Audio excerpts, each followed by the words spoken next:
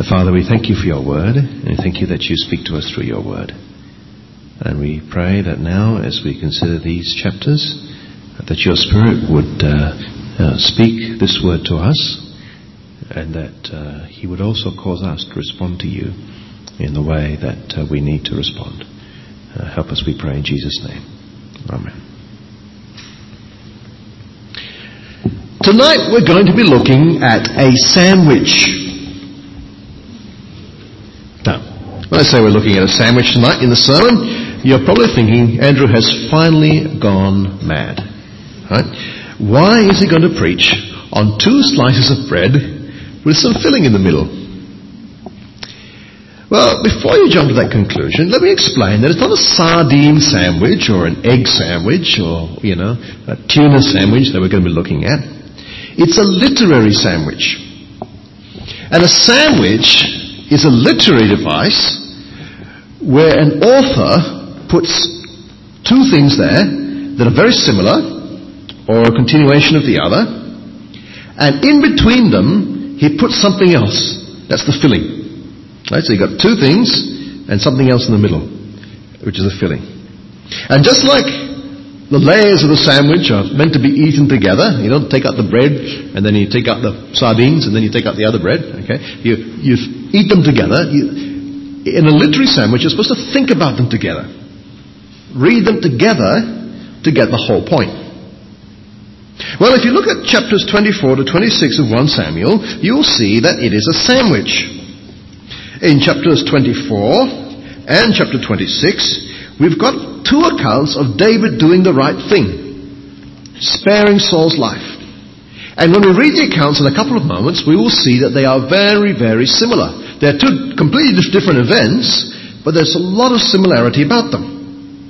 And then in chapter 25, sandwiched between them, we've got him very, very nearly doing a terrible thing. And we've got to read these things in light of each other, meant to be read together. Before we do that, let me remind you of some background. You may remember from last week that David was running away from Saul. David was God's anointed one, the one God had chosen to be king. But Saul was the present king, and he was very, very jealous of all that David had accomplished and of all the support that David had received. And he was trying to kill David. David was hiding from him in the wilderness. But he had been betrayed a number of times. And this last betrayal, Saul had come after him and nearly caught him when the message came that the Philistines were attacking and he had to turn around and go home. And so David escaped and went to the strongholds, that is, the place that is hard to access, in another deserted area in the wilderness of En-Gedi. And that's where we pick up the story this week in chapter 24. I might move this back.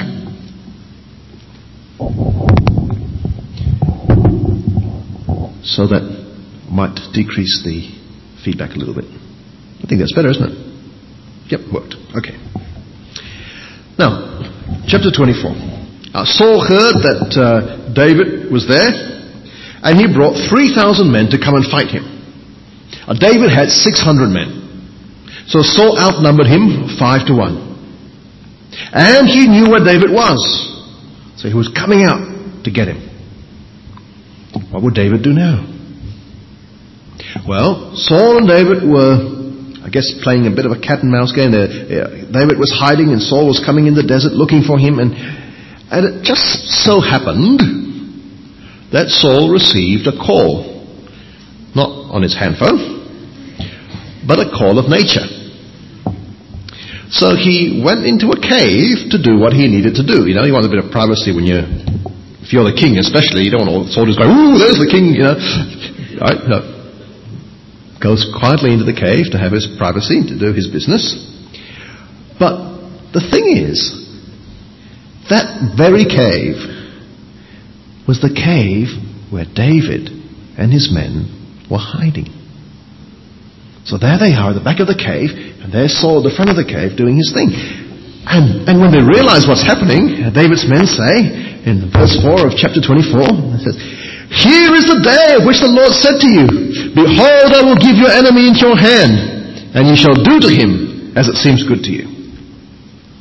Now, God hadn't actually said that, but they were inferring it from the situation. You guys got to start laughing. Okay, I can see these giggles around the place. All right. So, Saul had fallen into a trap that David hadn't even set. Right? This must be a sign that David wants to kill him, isn't it? Though, remember, Saul had said something very, very similar about David back in chapter 23, verse 7. Look at chapter 23, verse 7 on the previous page. It says, Saul says, God has given him into my hand, for he has shut himself in by entering a town that has gates and bars. Now, had God actually done that? No. That's not what God was planning to do then. And so, brothers and sisters, we need to be careful not to fool ourselves by trying to read God's mind off our circumstances. Because we can so easily get it wrong. And we can do all the wrong things with all pious words and intent. David's men thought that God had delivered Saul into his hands so they could kill him. But it wasn't the case. And David knew that. And what he did was to creep up silently behind Saul, hold his nose, right? And come up behind him, so to speak, and cut off the edge of his robe. That's all he did. Took the edge of the robe, went back to his men. And as he was feeling guilty about doing this, his men was going, what are you doing? Kill him! Kill him! But David says, no. You see, God had made Saul king through Samuel all those years ago. God had anointed him all those years ago. And yes, God has chosen David to be king after Saul, but it's not up to David to overthrow him by force. Saul was still the anointed one that God appointed him, and only God would remove him when the time was right. David was not going to take things into his own hand. Listen to how he puts it in verse 6. He says, the Lord forbid that I should do this thing to my Lord, the Lord's anointed, to put out my hand against him, seeing as he is the Lord's anointed. It is no small thing to lay a hand on God's anointed. Once God had anointed an Israelite king, it would be absolutely reprehensible for anyone to then come and kill them. Not even David should lay a hand on God's anointed. And that was the principle that David went by, a principle that served him well when he became king. For the kingship of Israel was a foreshadowing of the kingship of Jesus Christ. And no matter how bad Saul was still in an office that pointed forward to Jesus. And so the principle here underlines even more clearly how evil the people were when they delivered Jesus to be killed. That's why when Peter preaches in Acts, he says to the Jews, he says, Jesus is the Christ, the anointed one, whom you crucified. See, that underlines their guilt. One of the worst things you could say to them. You touched God's anointed. You nailed him to the cross. So Saul finished his business in the cave and he left without an inkling of the danger that he'd been in. And when he got out and he walked a little bit on, David followed him out and called out, my Lord, the king! And when Saul looked around, there was David, bowing before him with his face to the ground, paying homage to him. And David says in verse 9, why do you listen to the words of men who say, behold, David seeks your life? Behold, this day your eyes have seen how the Lord gave you today into my hand in the cave, and someone told me to kill you, but I spared you. I said, I will not put out my hand against my Lord, for he is the Lord's anointed. See, my father, the corner of your robe in my hand. For by the fact that I cut off the corner of your robe and did not kill you, you may know and see there is no wrong or treason in my hands. I have not sinned against you, though you hunt my life to take it. May the Lord judge between me and you. May the Lord avenge me against you, but my hand shall not be against you. As the proverb of the ancients says, out of wicked comes wickedness, but my hand shall not be against you. After whom has the king of Israel come out? After whom do you pursue? After a dead dog, after a flea.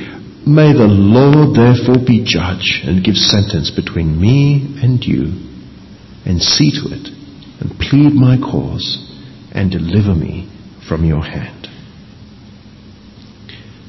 David had proved himself loyal. He could have killed Saul, but he just cut the edge of his robe and held it up to him to show him the opportunity that he had. He could have taken revenge for all that he'd done. He could have staged a coup and made himself king. He could have solved his problem of being hounded and marginalized and hunted, but he didn't. He let God be the judge. And he trusted God to keep his promise and rescue him from Saul. And Saul was touched when he realized what David had done. He knew he was in the wrong. He knew that David had treated him better than he deserved, and he wept. And emotionally he said to David in verse 17, "You are more righteous than I, for you have repaid me good, whereas I have repaid you evil. And you have declared this day how you have dealt well with me, and that you did not kill me when the Lord put me into your hands. For if a man finds his enemy, will he let him go away safe? So may the Lord reward you with good for what you have done to me this day." And then he makes a stunning admission. He says this in verse 20. "And now behold, I know that you shall surely be king, and the kingdom of Israel shall be established in your hand. Swear to me therefore by the Lord that you will not cut off my offspring after me, that you will not destroy my name out of my father's house." Wow. David swears this for Saul. Saul goes home, but David doesn't. David and his men, verse 22, go back up to the strongholds, back to those hard to reach places in the desert. They don't go back to the city and the palace with Saul. They don't trust Saul not to change his mind. And they were right. Because one chapter later, in chapter 26, we jump ahead to the other part of the bread and the sandwich. In chapter 26, Saul was after David again. Remember last week how the Ziphites told Saul where David was, and Saul nearly caught him? And remember how David only escaped when Saul was called back to fight the Philistines? Well, time has passed. We don't know how long, but time has passed, and these Ziphites contact Saul again and say, "Look, David's around here. We can tell you where he is." And for Saul, that information was too good to waste. He'd have another chance to do what he couldn't do before. See, the way he thought about David was so negative that even the kindness in the cave was pushed out of his mind. And takes his 3,000 men once again and goes hunting for David in the wilderness. Now, David has his own spies.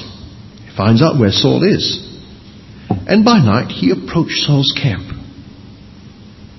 And from his vantage point, on a hill above the camp, he could look down and see where Saul lay sleeping, near Abner, the commander of his army, and around him, his army sleeping. We had a visitor from Penang in Smack 1 today who said that he'd just come back from visiting Israel and went to this exact place. I don't know if this is the exact place, but apparently it was a place where they thought this happened. Anyway, so David decided to go down and pay Saul a visit. One of his men, called Abishai, volunteered to go down with him, and they made their way down through the sleeping men in the camp towards Saul. And there they go, and finally there he was, fast asleep, with his spear stuck to the ground at his head. Abner and the army sleeping around him. It's amazing that they got so far. And Abishai said to David in chapter 26 verse 8, he said, God has given your enemy into your hand this day. Now, please, let me pin him to the earth with one stroke of the spear. I will not strike him twice. But once again, David spares Saul's life. Verse 9. Do not destroy him, for who can put out his hand against the Lord's anointed and be guiltless? See, once again, we see you can't touch the Lord's anointed. And David wouldn't do so. If you go down to verse 11, he says it again. The Lord forbid that I should put my hand against the Lord's anointed.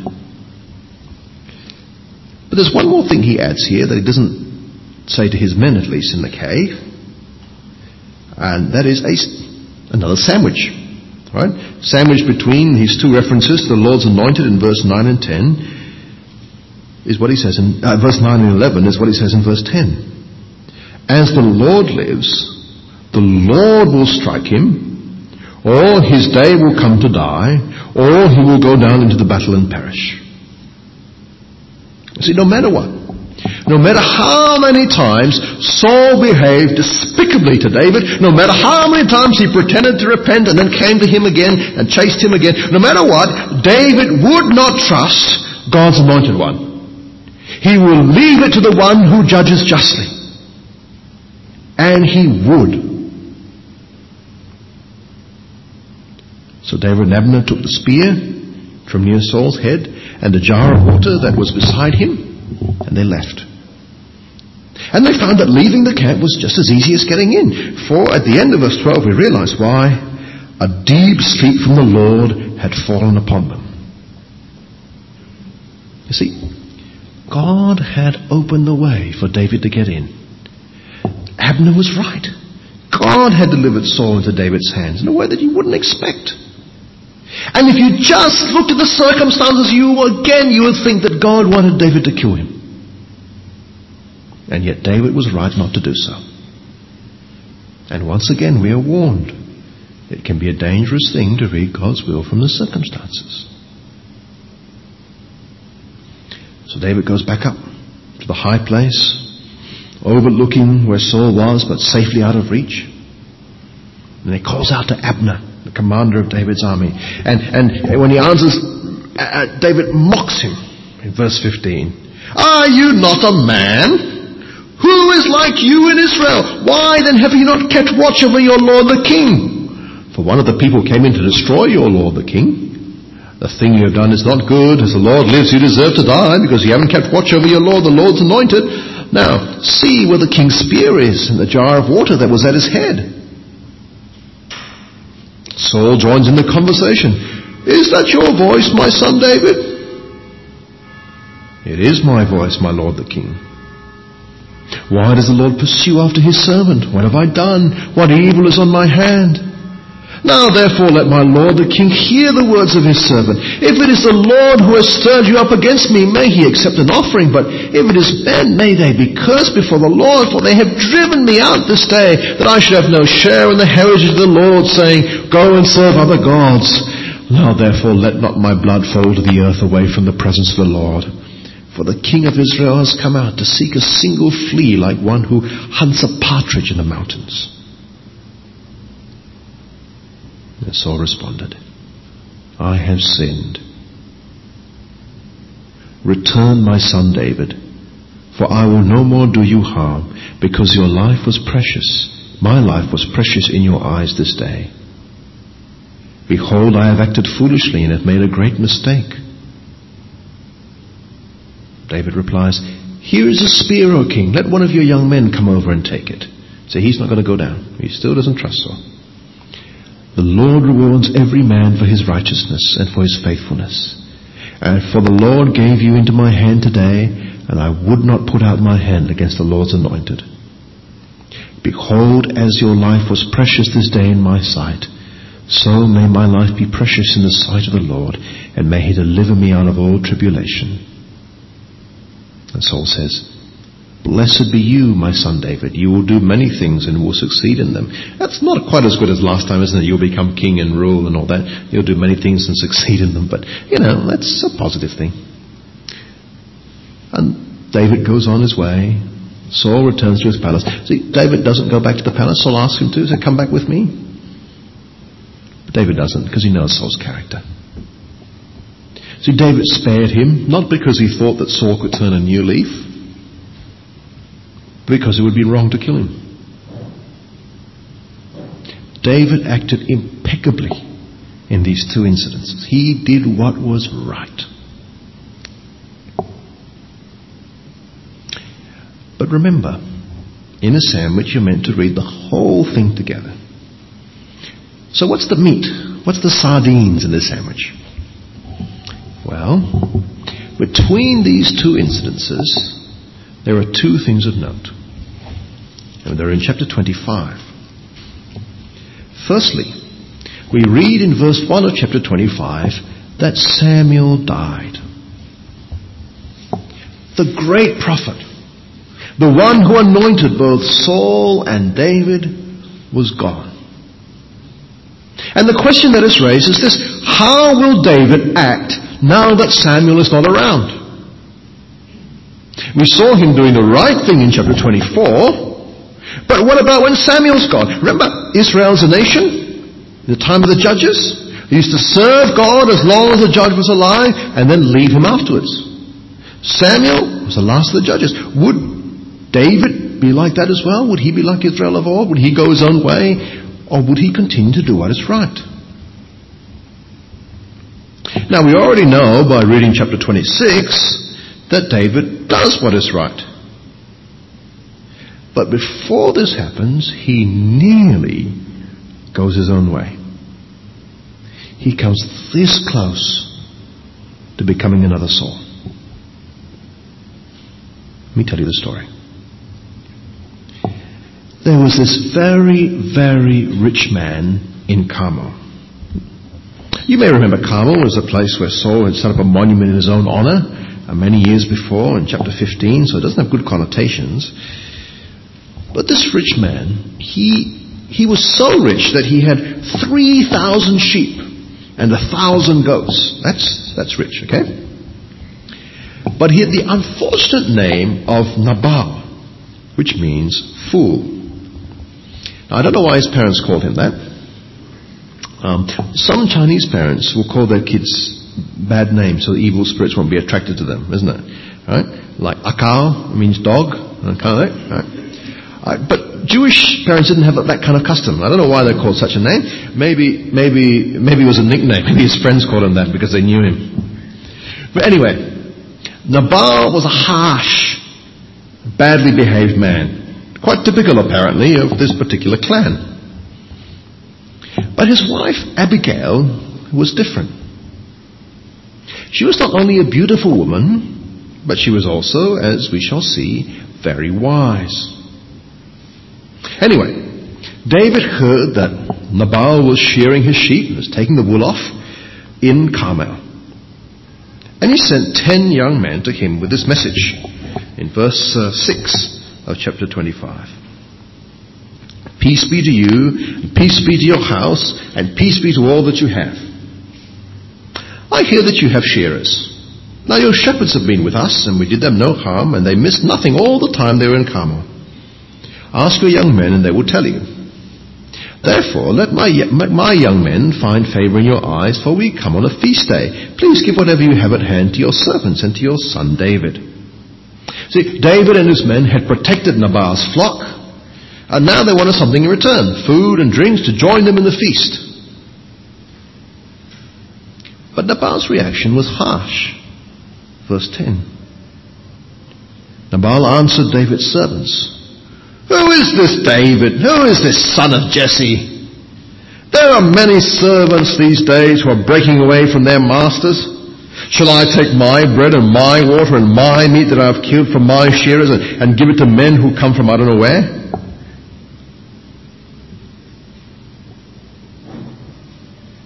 And these young men took the message, went back to David, and David was very, very angry. They had been good to Nabal and his people. They had guarded his property for him in the wilderness. And now they were being slapped in the face. even insulted, as if David was just another servant running away from his master. Nabal had returned David evil for good. And David was furious. He gave the order, everyone put on your swords. Pop! Everyone strapped on their swords. 400 men came riding with David. 200 men looked after the stuff. David was ready to attack Nabal with overwhelming force. Meanwhile, back on the ranch, one of Nabal's men told Abigail what had happened. From verse 14. Behold, David sent messengers out of the wilderness to greet our master, and he railed at them. Yet the men were very good to us, and we suffered no harm, and we did not miss anything while we were in the fields, as long as we went with them. They were a wall to us both night and day, and all the while we were with them, keeping the sheep. Now therefore know this, and consider what you should do, for harm is determined against our master and against all his house, for he is such a worthless man that no one can speak to him. Abigail knew that her husband's actions could only mean trouble. So she lost no time. She packed a good lunch for David and his men. The menu's there in verse 18. 200 loaves, 2 skins of wine, 5 sheep already prepared, 5 seahs of parched grain, 100 clusters of raisins, 200 cakes of figs. Right? Lots of food. Put it on the donkey. Went out on the road from a house. Went along the road, and sure enough, there comes David with his 400 men charging down, coming the other way. And when they met, she fell before him, face to the ground, as David had done with Saul, the king. And she made her speech. Verse 24. On me alone, O my Lord, be the guilt. Please let your servant speak in your ears and hear the words of your servant. Let not my Lord regard this worthless fellow Nabal, for as his name is, so is he. Nabal is his name, and folly is with him. But I, your servant, did not see the young men of my Lord whom you sent. Now then, my Lord, as the Lord lives, and as your soul lives, because the Lord has restrained you from blood guilt and from saving with your own hand, now then, let your enemies and those who seek to do evil to my Lord be as Nabal. And now let this present that your servant has brought to my Lord be given to the young men who follow my Lord.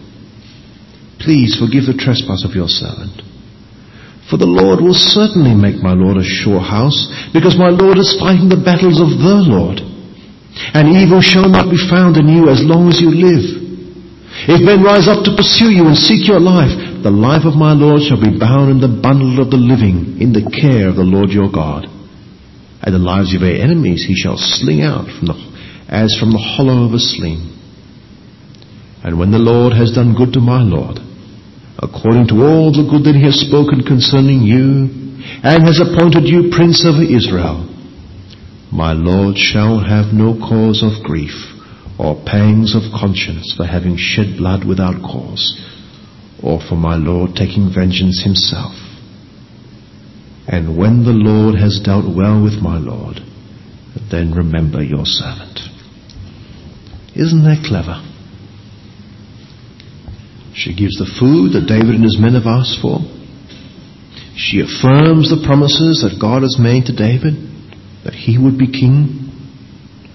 She asks him to act toward her in such a way that when he does become king, he won't have the grief or pangs of conscience for having shed innocent blood or avenged himself. And she asks him to remember her when God makes him king.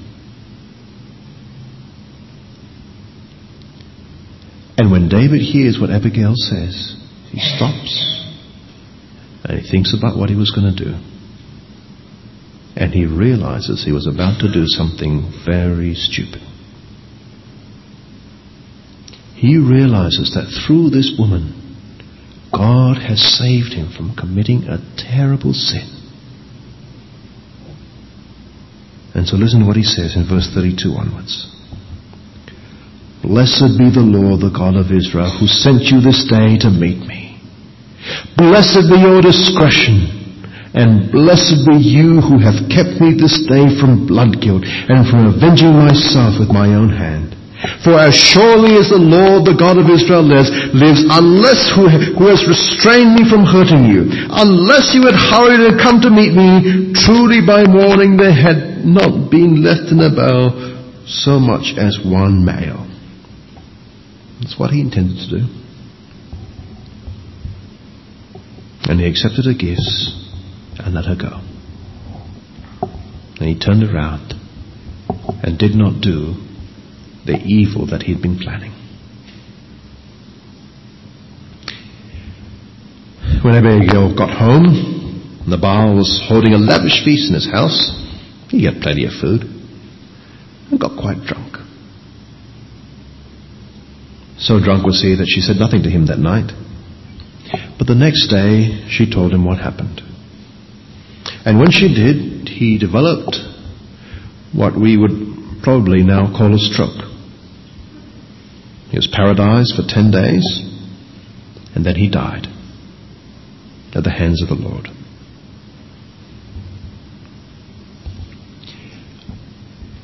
When David knew that Nabal was dead, he knew two things. Firstly, that God had judged Nabal for his actions. Treating the anointed one like Nabal did will attract God's judgment. But secondly, David knew that God had stopped him from doing it himself. God had kept him from doing wrong. He had come that close to avenging himself instead of leaving it to God. He had come that close to killing Nabal and all his family and men. But God saved him from becoming like Saul. God rescued him from his own sinfulness. And so David thanked God for saving him. Verse 39. Blessed be the Lord who has avenged the insult I received at the hands of Nabal and kept back his servant from wrongdoing. The Lord has returned the evil of Nabal on his own head. The nice ending to the story is that David was so impressed with Abigail that he sent messengers later to propose to her, and she accepted and became one of his wives. So, after Samuel died, we were wondering if David would go off the path. He nearly did. But he didn't. By the grace of God. And the next incident in chapter 26, where David once again spares Saul, which we read about earlier, shows us that he's back on the right path there. David, despite his sinfulness, will continue to be a man after God's own heart. God has preserved him from becoming like Saul. Friends, we need to pray that God in his grace would preserve us from sin. David could look back on this incident. In fact, he does. He says, thank you, God, for keeping me from evil. Because sin is not a good thing that God is withholding from us. And we've got to just try and see if we can get away with it. Sin's awful. Yes, it's attractive at the time, but in the cold light of day, it is a terrible, terrible thing. David wanted to vent his fury on Nabal, and God saved him from doing it. And he was very grateful for that. Friends, be thankful to God every time he stops you from sinning. Every time he puts something in the road that makes you think a second time before going and doing it. Every time he gives you a way out when there is temptation. And pray every day, don't you? That God will keep you from sin. Deliver you from the evil one. And when someone falls, don't think you're better than they. Just be grateful that God has prevented you from doing so as well. There, but for the grace of God, go I.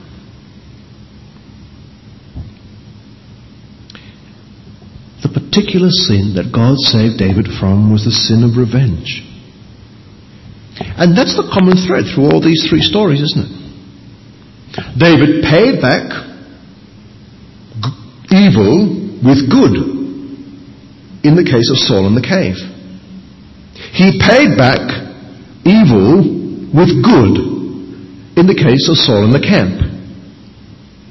And God saved him from paying back evil with more evil in the case of Nabal. Because in all three cases, God is the one who is going to bring about the judgment. God would be the one to avenge. God would repay. David had no need to avenge himself. That was God's job. God punished Nabal in chapter 25 itself. Saul will be dead by the end of this book. And in neither of those situations did David force the issue and have blood on his hands.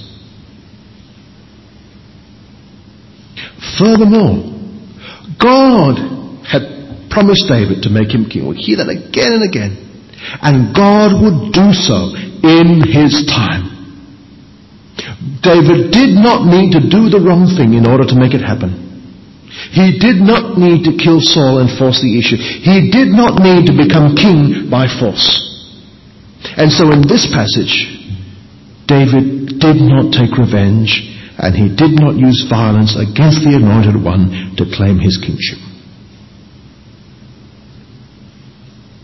And friends, Jesus Christ, the Son of David, the one whom David foreshadowed, was the same. He did not take revenge. And like David, he did not try to become king by force, even when his supporters wanted him to. In John chapter 6 verse 15, when Jesus realized that people were going to try and make him king by force, he withdrew to the mountains by himself. He would not take things into his own hands. In 1 Peter chapter 2 verse 23, it says, when he was reviled, he did not revile in return. When he suffered, he did not threaten, but continued entrusting himself to the one who judges justly. Jesus, the Anointed One. And yet 2 verses before that, it says, to this you've been called because Christ also suffered for you, leaving you an example that you might follow in his steps.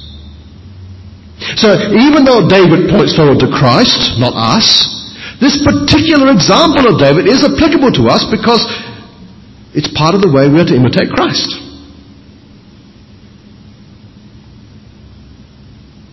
Are we ever tempted to take things into our own hands? To do the wrong thing because we think it will help God fulfill his promises? Are we tempted to take revenge on our enemies or against those who will do us harm? It is mine to avenge, mine to repay, says the Lord. We need to leave room for God's wrath. God will judge justly. It's not that judgment won't come, it will, it's just not our place to judge it.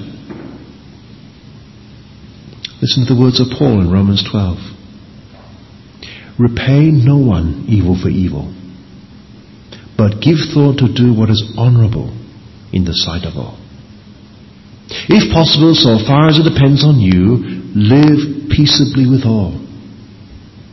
Beloved, never avenge yourselves, but leave it to the wrath of God. For it is written, vengeance is mine, I will repay, says the Lord. To the contrary, if your enemy is hungry, feed him. If he is thirsty, give him something to drink. For by doing so, you will heap burning coals on his head.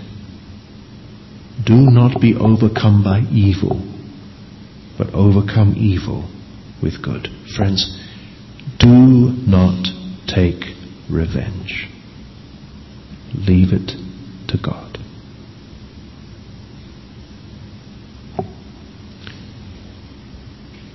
The final point to make here is once again about responding to the Anointed One. Remember, David points forward to Jesus. And most of the time we read about him is not a model for us, though we can see how various people related to him. And when we look about the stories of how the various people related to David, we are reminded about how we relate to Jesus. And many people relate to Jesus the way Nabal related to David.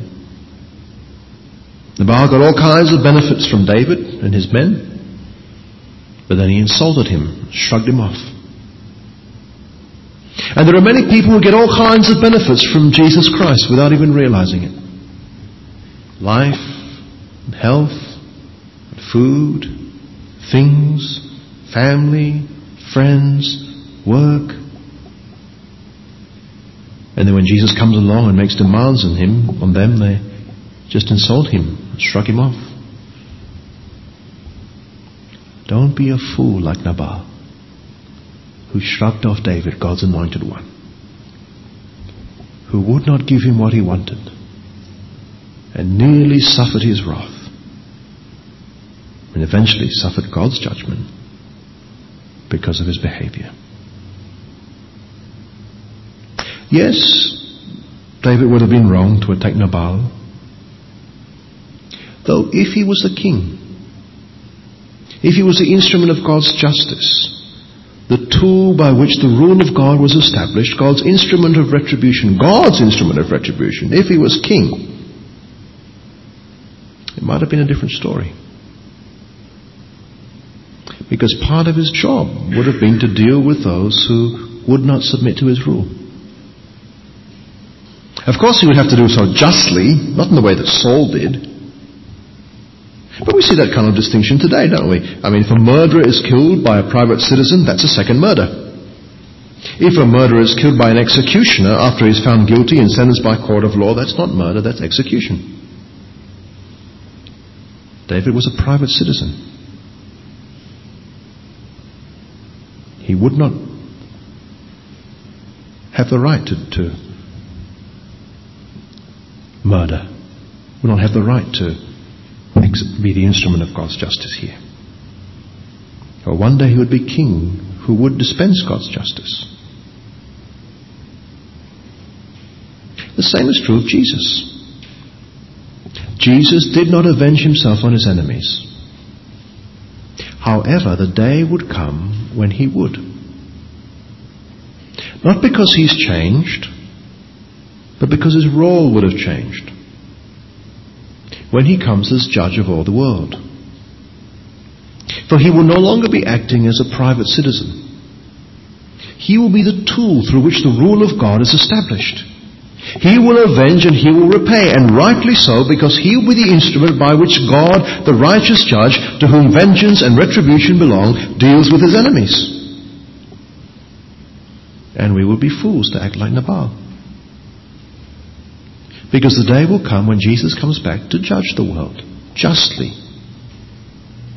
And there will be no escape from his wrath on that day. God warns that vengeance belongs to him. Let's be sure we're on the right side of him when the day of vengeance comes. And how do we do that? Well, look at Abigail. Like she fell before David, we fall before the Lord Jesus and beg him not to treat us according to our folly. Listen again to Abigail's words to David in chapter 25, verse 31. She says, "When the Lord has dealt well with my Lord, when God has made you king, then remember your servant." Remember the thief on the cross? He said a very similar thing to Jesus, didn't he? Remember me when you come in your kingdom. When God has made you king, remember your servant. See, what he was doing to Jesus is what Abigail was doing to David. Bowing before the rightful king. Calling on him to show mercy. The difference, of course, between Abigail and David and Jesus and us is that David had to be persuaded. That wasn't his intent. She had to persuade David to do the right thing and turn away his wrath. But Jesus needed no such persuasion. "Today you will be with me in paradise," he said. And he promises us the same treatment. And the reason is because on that cross, he was dying to turn away God's wrath against our sin. He was doing it to stop that wrath. He bore our sins on the cross so that we can be forgiven. And so that when He comes as judge, He will not need to condemn us. But we still need to come to Him like Abigail did. To bow before Him. To call to Him for mercy. And to offer Him what He rightly demands. Our lives. Before it's too late. Let's pray.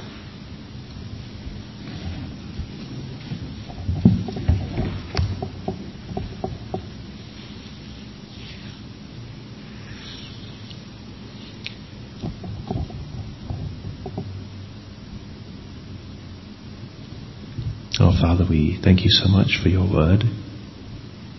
We thank You for the encouragements and the warnings that we have here. We thank You, Father, for rescuing David and saving him from sin. We pray, Father, that You would do that for us. That You'll keep on doing that, Lord. That, according to Your promise, that whenever we are tempted, You provide a way out. Please do that, and please help us to see that. To take that way of escape. Deliver us, Lord, from the evil one.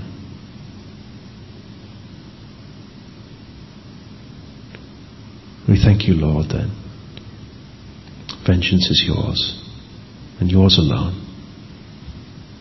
We acknowledge that You are the righteous judge. We can't judge righteously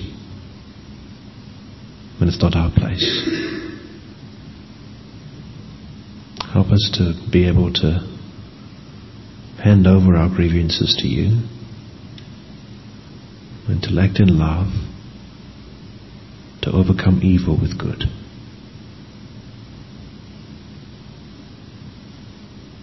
And most of all, we pray that You help us to treat the Lord Jesus properly, to bow before Him in grateful thanks for all the goodness and all the good things that You've given us through Him. And to give Him the appropriate response of our lives in worship.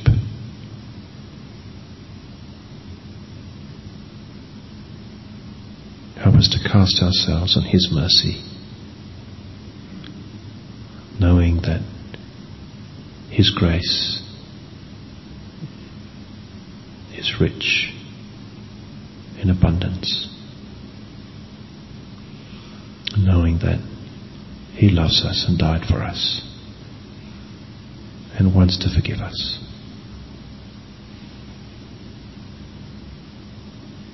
Lord, we pray that by Your grace, not only would we be saved from the consequences of our sin, but continue to be saved from the sinful actions that our hearts keep wanting to do. Save us, Lord, and change us, Lord, to be more like Your Son, who is our true King. And we ask this in His name. Amen.